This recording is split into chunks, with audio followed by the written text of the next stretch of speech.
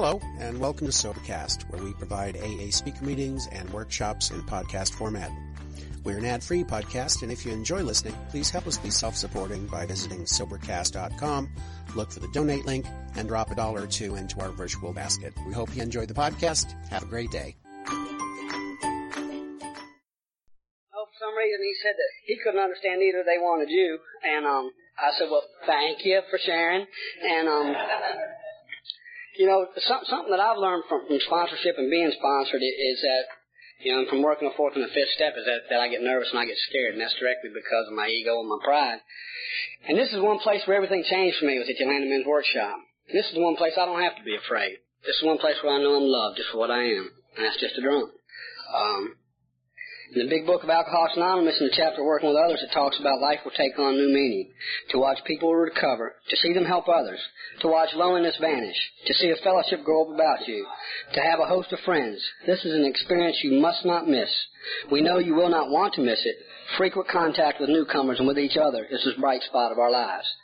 I hear a lot of people in AA meetings talk about that there's sponsorship is never mentioned in the big book. It's all through my big book. It's all through the people that are associated with my recovery. And so I was going to write up some things and have a nice little thing done. But what I was taught and what I do is all I can do is share my experience, strength, and hope, and my experience with sponsorship. So with that, when I came into Alcoholics Anonymous, my first sponsor was Bob H. And Ernie and Bob and everybody here, they knew him. And he loved me. He loved me from the bottom of his heart. And I'd go to AA meetings at a treatment center, and I can remember I'd go in, no one would have anything to do with me. I had a ponytail, I had earrings, and I'd sit in the back seat and I'd just rock. And I wondered why nobody'd have anything to do with me. And he'd look at me and say, "How you doing, partner?" And I can hear him saying that just as plain as day right now. And we got together, and he didn't work things right out of this book like it says to, but he was what I needed at that time. I really do believe that. Then I went around and I know I worked with Bob Burdett for a long time. Bob got me in the book. Bob was also oh, that's okay. Bob was also I was at Dorivo's Club one day and he said, "You're going to the Atlanta Men's Workshop." And I said, "No," I said, I don't think I want to go, Bob. He said, "No." He said, "It wasn't a question." He said, "You're going." He said, "Give me $1." And that's all the money I had. I gave him $1, and at that time I was sponsoring a man named Bob S. and Bob B. was my sponsor. And I'm a pigeon and I have pigeons. And I had a lady come up to me after a meeting one time. She goes, "I just despise that term pigeons." And I said, the beauty part of that is that you don't have to use that word, ma'am. And because I do. It's what I was taught, and it's what I use. It's just the language out of the big book of Alcoholics Anonymous.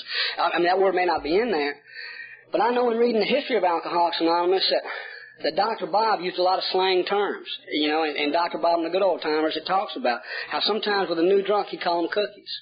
Or when he talked to different people, he had slang terms, and I'm a lot like it. I use slang terms, and I carry the message to my sponsor, and he to me. Bob and I came up here that weekend, and I was 18 months sober, and I had my pigeon with me, and I was proud. And came into this meeting on Friday night, that the big meeting, people were hugging and they were kissing, and I just wasn't feeling it. And I went back to the room over yonder, and came back over here knowing I had to help some alcoholic for me to feel better. A lot of y'all know that story. There was a fellow in the back named Cliff L. who was sitting there sharing his brand of Alcoholics Anonymous with some people, and it was obvious he needed my assistance, so I just cut him off. Shared my experience with him. How when you get done, you just kind of roll back and fold your arms, you wait for him to praise you. And I did that. And he just looked at me and kind of smiled. And he said, "Son, you're full of shit." It wasn't funny when he did it. He hurt my feelings. And I told him later, I said, "You really hurt my feelings." He said, "It's not your feelings I care about. I care about you being sober." That was the second time somebody in this program started to love me. And they showed it by their actions. A lot of times the best things I've heard have been from people telling me stuff I didn't want to hear. Next morning we came to the magic and the power of the steps. First speaker that spoke was Ron M. And when he got done, I leaned over to my pigeon and I said, "I feel sorry for the idiot who's got to speak next." Next person was Jimmy S. When he got done, I leaned over to the person to Bob and I said, "I feel sorry for the fool that speaks last."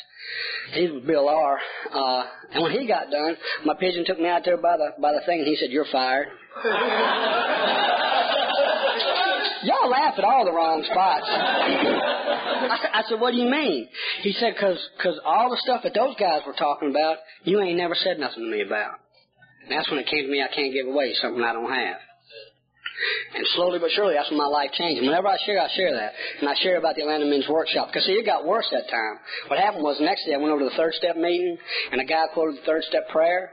So I sidled up to him, and I had a piece of paper and a pen. I said, how about jotting that little ditty down? I'd like to take it home with me. That's what he said. He put his arm around me. He said, son, it's in the book. And I started reading the book. And not just listening, a lot of people say you got to go to meetings. Don't drink and go to meetings. Don't drink and go to meetings. And that's true. But I believe, and it's my personal opinion, that there's a whole lot more to Alcoholics Anonymous than don't drink and go to meetings.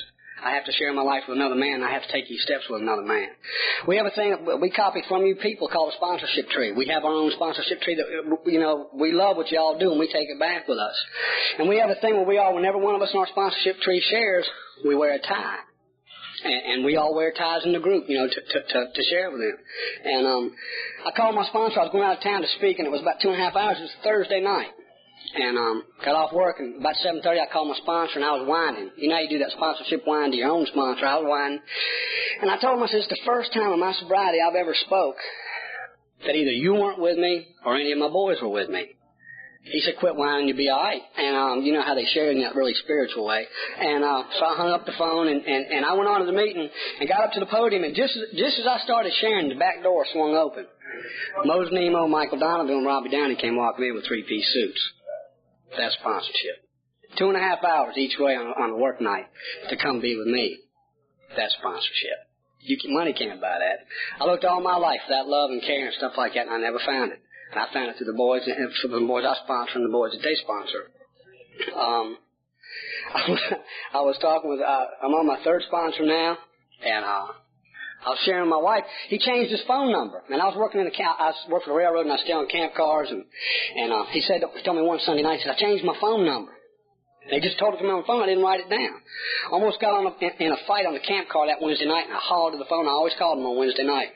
And I got there, and I picked up the phone, and I went to punch the stuff in, and I thought, damn, daggone, I didn't write that number down. Put my fingers up there, and I just punched that number right in. He answered the phone. I went home, and, being a good alcoholic I had to brag about that to my wife. We were laying in bed, and I told her about that, and I puffed all up, and I said, I'm pretty proud about that. She said, yep. She said, you remember we lived in a crew when you were drinking and staying on the camp cars, and we moved to that double-wide trailer over in Burkeville? I said, yeah. She said, you remember going to work that morning? We'd lived there for 3 weeks. You couldn't remember the phone number? And I wrote it down on a piece of paper and pinned it to your shirt. She said, you always were pretty sharp, honey.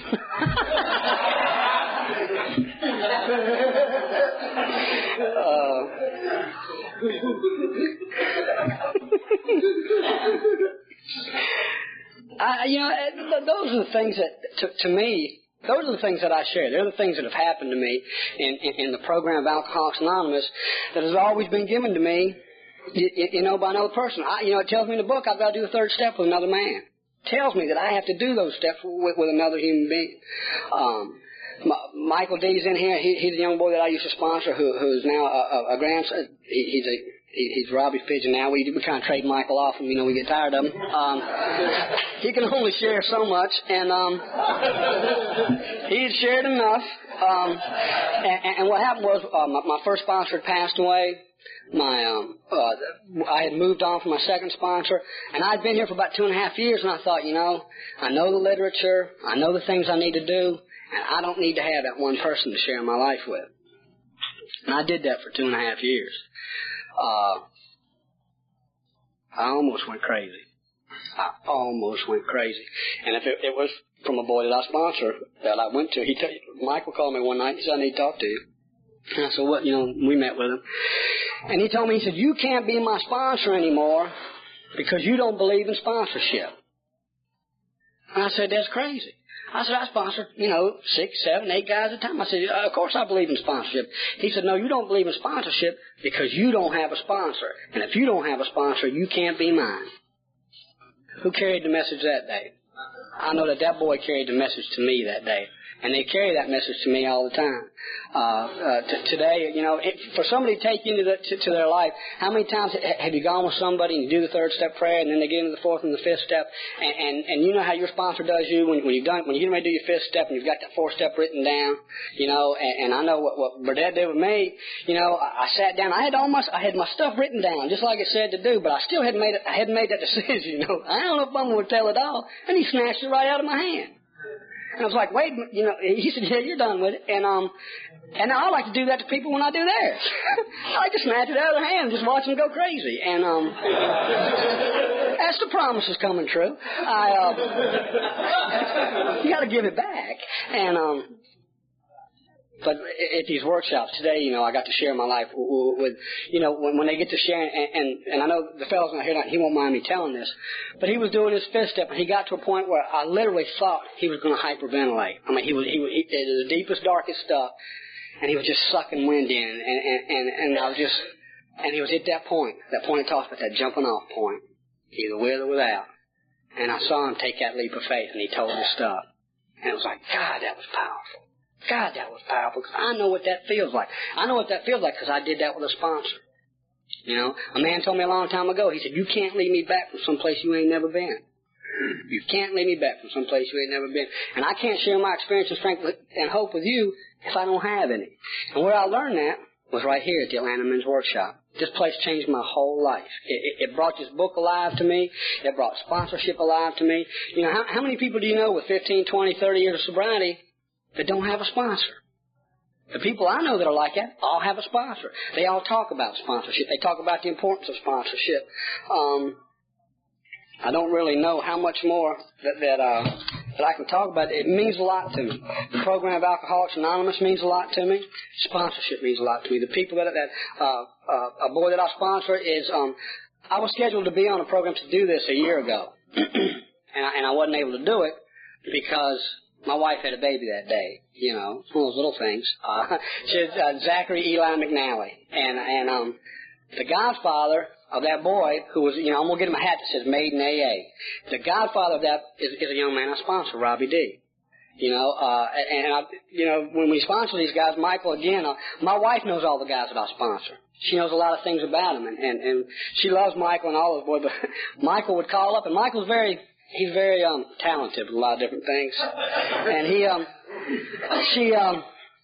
he called up one day, and I'd been turned down for a loan on a truck or a car or something like that, and he called up and he said, Ms. McNally, he said, this is Mr. Whittle with a Cadillac, Mr. McNally's Cadillac's come in. She said, oh no, she said, he hasn't ordered any, oh yes, it's here, and he was always doing something like that. One time I'd ordered a backhoe, and they delivered that, and she'd fall for it every time. And they have those jobs for handicapped people call all the time, and this guy called, he said, we're selling light bulbs, and we'd like to bring them by, and I said, sure. I said, yeah, come on by. And got home. She said, that daggone Michael called again this afternoon. I said, what? She said, he had something about being handicapped and some light bulbs, and I told him I'd take the damn money to the door and come on by. It was really the people from the job from the handicap.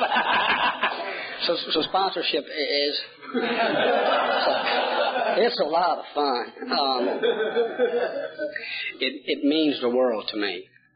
When I got here, I didn't have anything when I got here. I didn't have anybody.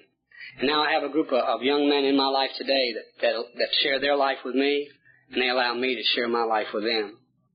And there's a love and a caring, and we just don't, we share it all, with my sponsor and his sponsor, and then, we keep track of each other. We know what's going on in each other's lives, and we don't just say what each other want to hear. There's a lot of times that we get on each other. There's times that we call on the phone and what's that part in the big book and one of the back stories? I think it's from A Vicious Cycle that talks about the early times in Alcoholics Anonymous. The man says, we took each other's inventory and we took it on a regular basis. I'm glad to say in our sponsorship tree that we do carry that tradition, huh? We take each other's inventories and we take them off. And we do it because we love each other. We do it because we care about each other. And we do it because you people teach us one day at a time how to be sober. I thank you all for letting me share, and I'll turn it over to Dave now. Thank you very much.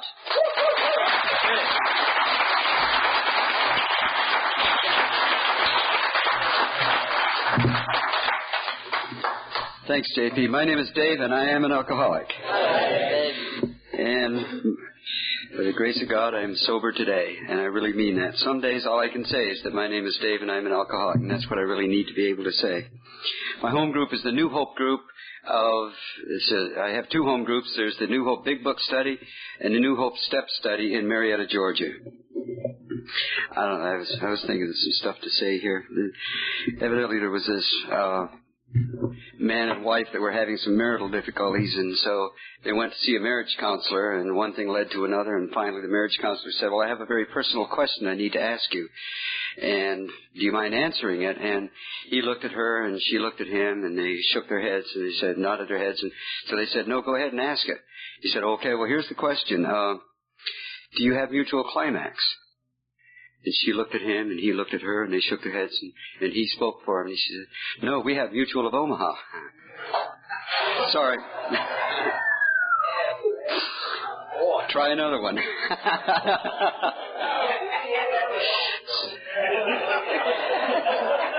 Maybe I should make it George. There was this guy that was in the bar, and he was having a terrible, terrible time with himself and wrestling with a lot of guilt. And he finally decided that what he needed to do was unload it on somebody. And you know how we've all unloaded things with unsuspecting people in bars. And so he went to this guy and he said, I've got a terrible thing in my life and I just need to tell somebody. And the other drunk said, well, go ahead and say it. Well, I don't know if I can. It's just terrible. Well, try it and see. So he had another drink and he said, okay, I'll tell you. I had sex with my wife before we got married. Did you? The guy said, I don't know. What was her name? That's better. Thank you.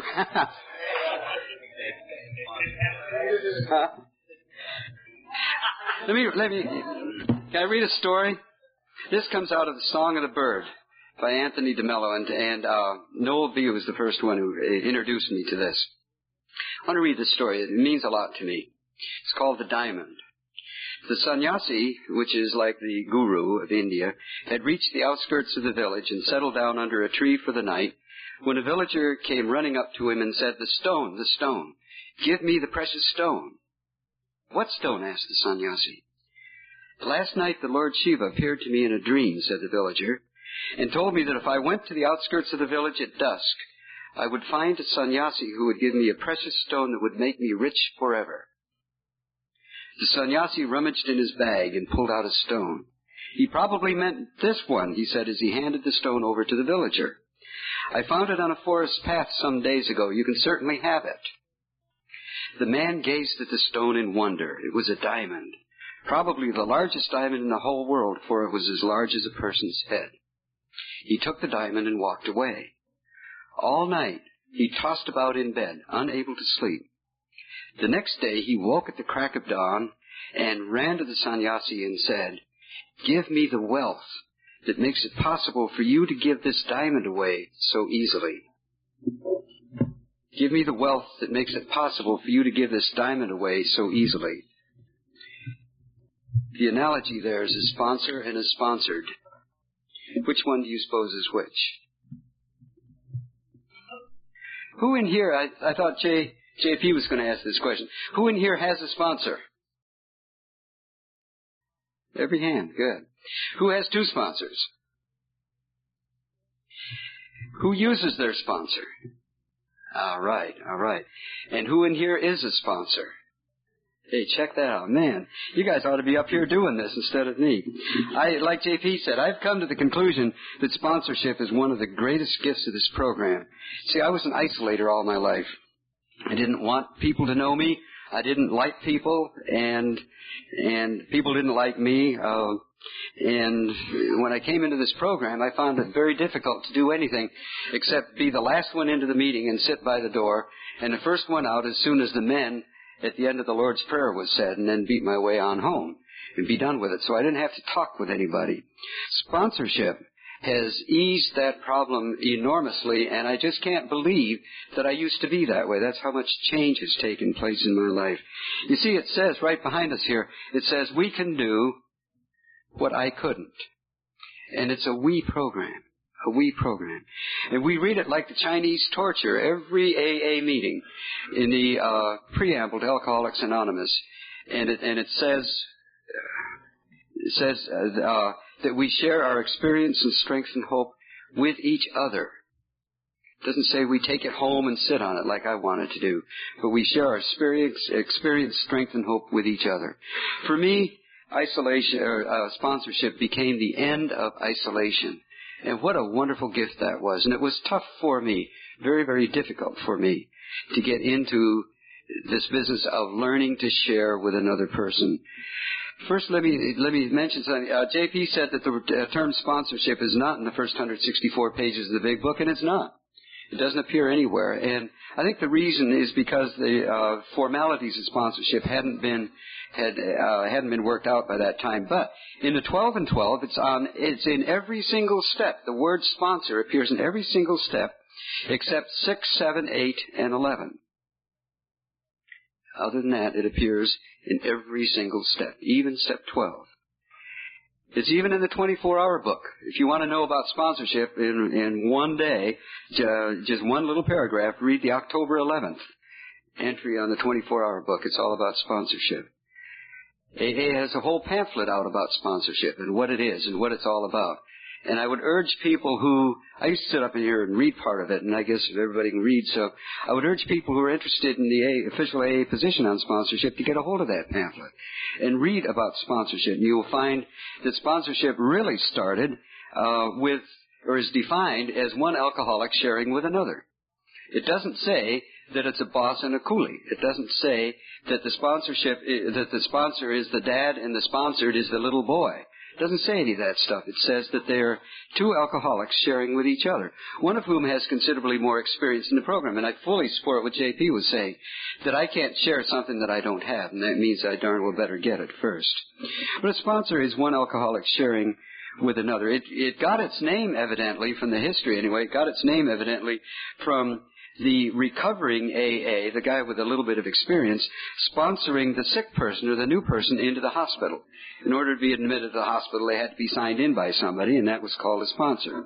And, of course, we commonly call it pigeon, so I did some work on that, tried to find out why it's called pigeon, because I don't like the word either. You know, I was just wondering why it's called pigeon. Evidently, it's because pigeons fly together, and as pigeons fly together, then they stay with the flock, and if one person or one pigeon leaves the flock, he loses the advantage of the wind and all the other kind of protective devices, and he's likely to go off and get lost and whatever and die. But I really think the reason they call it pigeon is because pigeons sit on the statues of giants and shit all over them, and that's what happens with sponsors. How do you get a sponsor?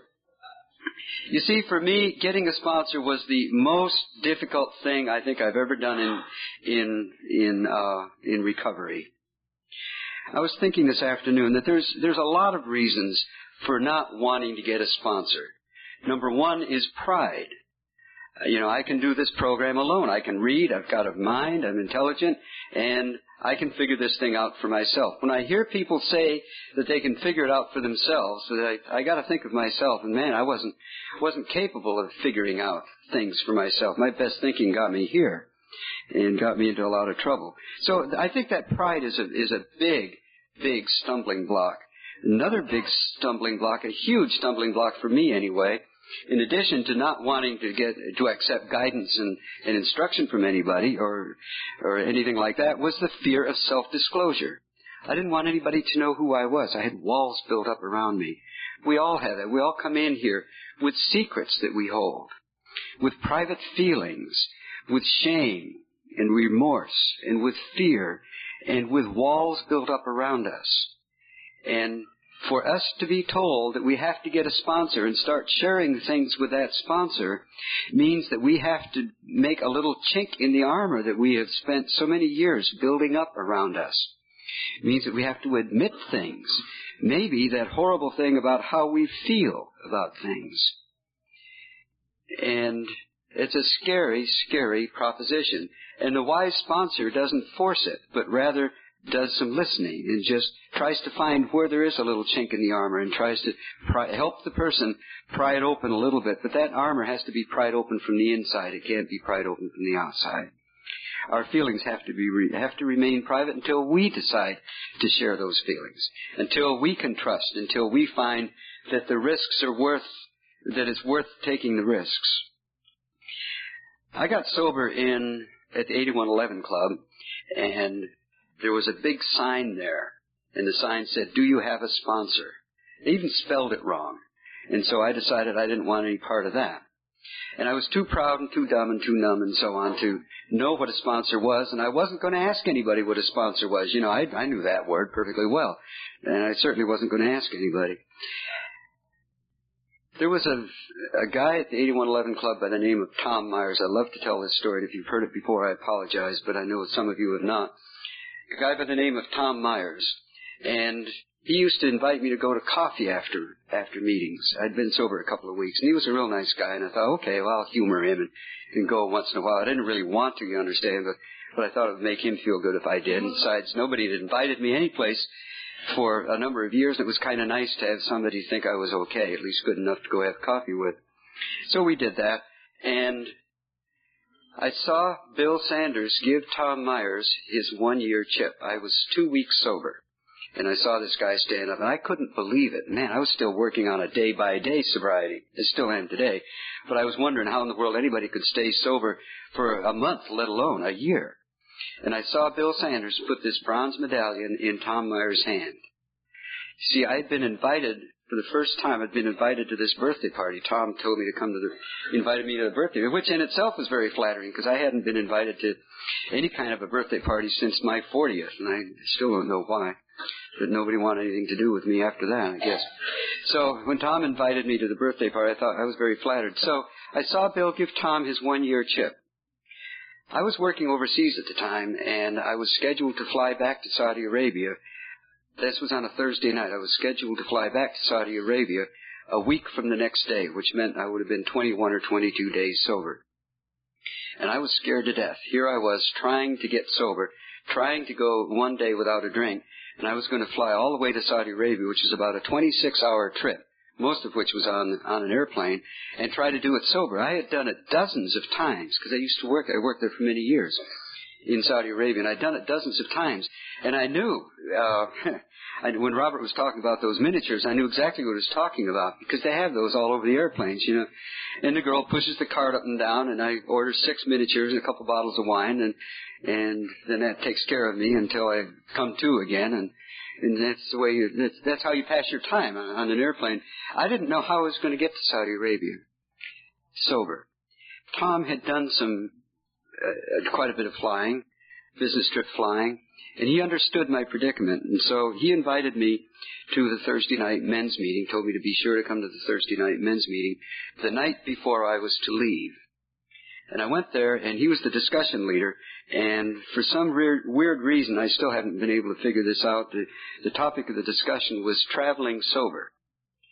And at the end of that discussion, he came up to me, and he put his hand in mine and said, "Dave," it still chokes me up, and I've told this story so many times, I'm getting better at it, but he put his hand in mine, he said, "Dave, this may be a silly thing, but I want you to take this chip." And he put in my hand the very chip that Bill had given him the week before. He said, "I want you to take this with you. It might help you stay sober if you know that some guy here in Atlanta managed to stay sober for a whole year." And I said, "Tom, I can't possibly do that. You just got that." And he made me take it, and I took it. And I rubbed that thing till it was almost smooth.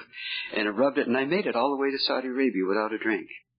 Thanks to the faith that one guy... Now, how many here in this room would be willing to give up their first 1-year chip to a person like me that they had never seen before except at meetings, in the hope, what was my shot at staying sober going over there at 21 days? What, 10%, something like that, 20%, in the hope that maybe I would stay sober. And in this absolute certainty that they'd probably never see that chip again. And here he was. He loved me enough, loved sobriety enough, and loved this newcomer enough that he gave me what I would think is his absolute most treasured and prized possession in his whole life. And I took it with me. And when I came back after a year in Saudi Arabia, I gave it back to him. When I got to Saudi Arabia, I knew I had to get to a meeting, and I had some phone numbers. And so I called these phone numbers. And the first one, there was no answer. The second one, no answer. The third one, no answer. And the fourth one was outside of the oil camp, which is what I was familiar with. And I didn't really know for sure if anybody would be around. And so I let it ring and ring and ring. And probably after the 9th or 10th ring, this gruff old voice picked up the phone and said, "Hello." I was thinking, wow, I wonder if I got the wrong number here or something. He sounded American. And I said, "Is this George?" "Yeah." And it turned out that it was a guy that I came to know is by the name of Cousin George. You call him Cousin George because of the way he talked at meetings. And I said I needed to get to a meeting. He said, "Well, they're in the oil camp, and I can't do anything right now because I have the packers here at my house." And he was packing up to leave the kingdom permanently and go back to the United States. Now, I don't know how many of you have done that, but I know that we did it once when we moved back to the States permanently. And when you have packers in your house overseas, you stay with them if you want everything to come back to the United States that you had lined up to be packed. Also, if you want it packed on time, you stay with them, because the minute you leave, things disappear and the time schedule goes to pot. So Cousin George said, "How much time have you got in the program?" Which is not something you normally ask, but I guess maybe you could kind of tell. And I said, "Well, this is day number 22, and I missed a meeting on the plane, because I hadn't been to a meeting 24 hours. He said, "Where are you?" And I told him, and he said, "I'll be right there." Guy had never even seen. Left the packers, came to be sure I was okay, and to be sure he knew where I was going to be at 8 or 7 o'clock that evening, and he came and picked me up and brought me to the meeting so I'd know where it was. See, those guys were sponsors, and I consider Tom Meyer to be my very first sponsor, and he and I go back a long way now. When I got to Saudi Arabia, I had never asked anybody to be my sponsor. And I started asking some questions. How do you do the first step? What's the second step? I need to know more about the third step. And all these people were kept on saying, "Well, you need to ask your sponsor." "Well, I don't have one." "Well, you need to get one." And for weeks on end, they would say, "You need to get a sponsor." So I finally took the plunge and asked somebody to be my sponsor. And much to my chagrin, she said no. She told me I needed to ask a guy, and so I asked a guy by the name of Jim Murphy if he would be my sponsor, and he said yes. I fully expected him to say no, and it was a big surprise to me. He said yes. And Jim Murphy taught me a lot of what I know in this program. He taught me, he came from New York City, and he likened the early days of sobriety, or the early years of sobriety in jail, and I were talking about this a little earlier, to building a skyscraper in New York City. And I don't know what the exact numbers are, but for every 2 or 3 stories that it comes out of the ground, they have to build a foundation 1 story deep. So if you have a 50-story building coming out of the ground in New York City, you're like 20 or 25 stories of foundation. And he said, "Dave, the first year in this program, what you really need to do is build that foundation.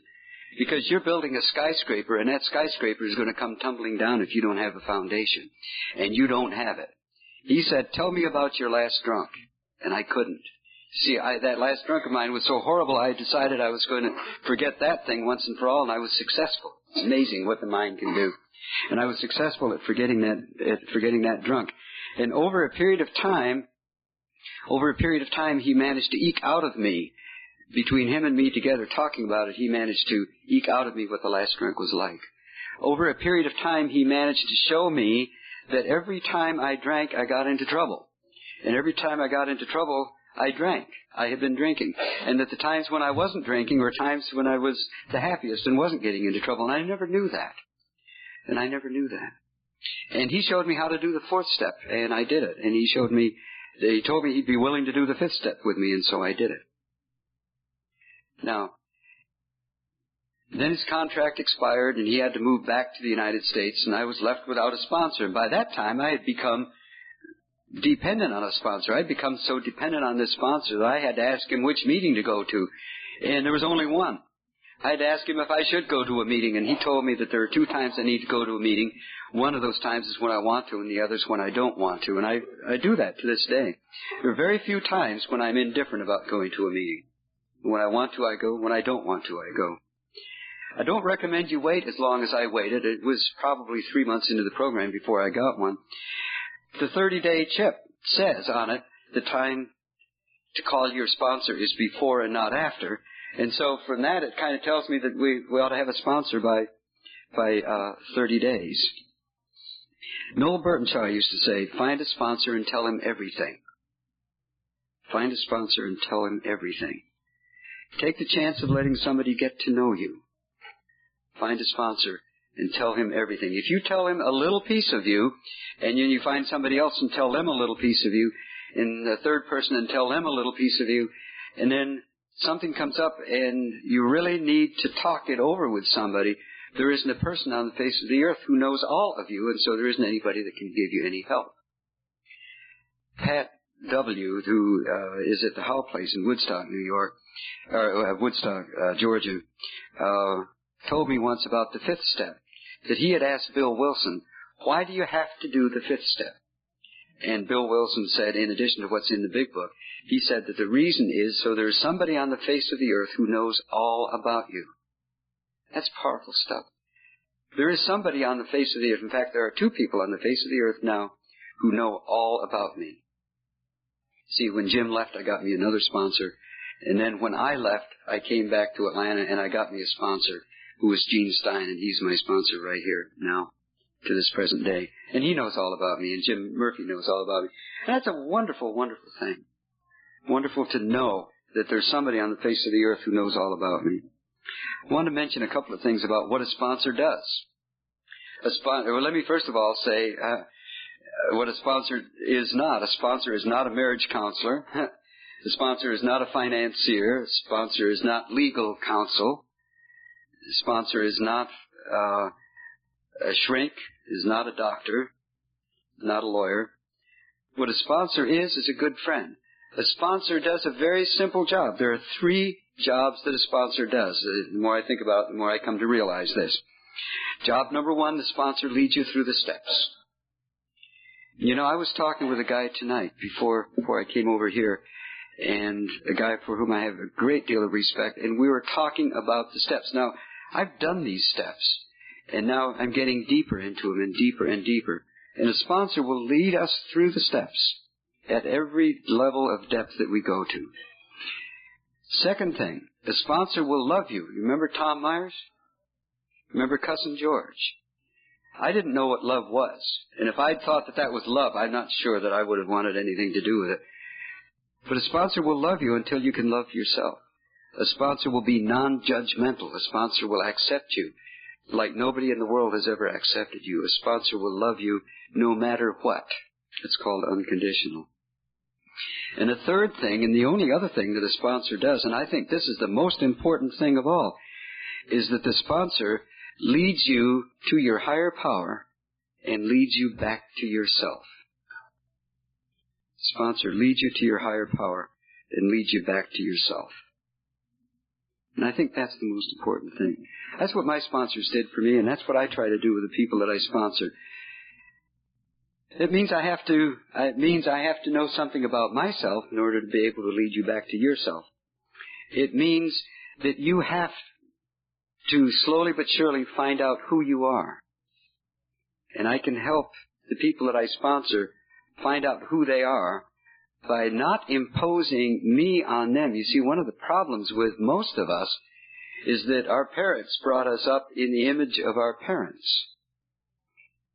And we need to bring ourselves up in the image of ourselves and of God, and not in the image of our parents. And it's a very, very delicate issue and a very difficult thing to tackle. But I think it's an extremely important thing. And when sponsors start telling us who we're supposed to be, then that's doing the same thing that parents were telling us, or at least doing the same thing that my parents were telling me, who I was supposed to be, never giving me a chance to be who I am. I like to say this, and this isn't original with me, but I like to say it, that a sponsor really needs to know 4 words, 1 non-word, and the numbers from 1 to 12. And then you'd be a good sponsor. If you sponsor somebody, just remember this, and it'll pull you out all kinds of difficulty. You need to know the word yes.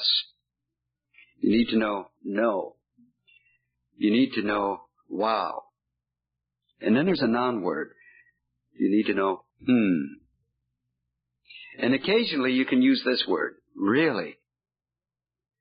And then if you know the numbers from 1 to 12, you see, whatever your sponsored person says to you, whatever your sponsoree says to you, on the telephone you do more listening than you do talking anyway, at least I do anyway. And then you can interject these words, yes, no, wow, and really, and that sort of thing, and a lot of in there. And then when they're all finished, then you can pick a number from 1 to 12, tell them to work that step, and they'll be fine. And they'll think you're absolutely wonderful. And I've tried that on occasion, and it does work. Ultimately, the job of a sponsor is to let the person go. Let the person become themselves.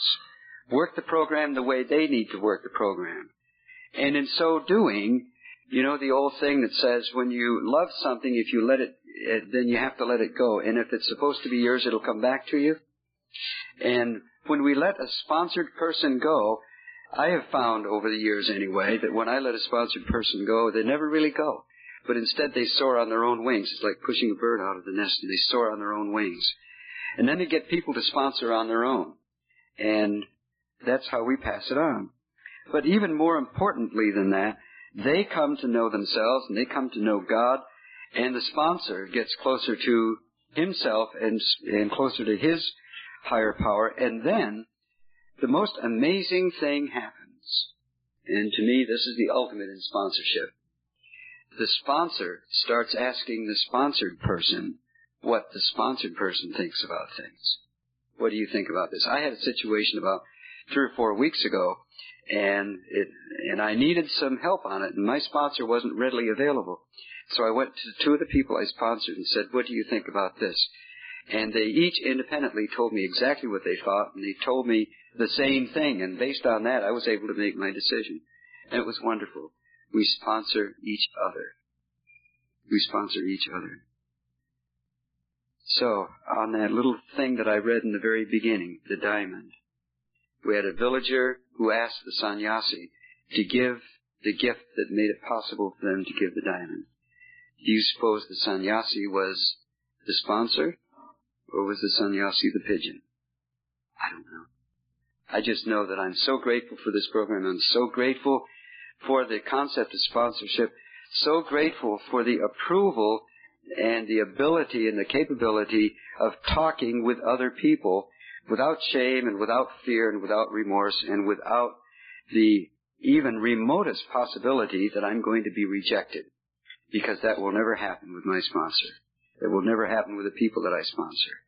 And I am just absolutely grateful to be sober and glad to be here. And thank you very much for letting me share with you.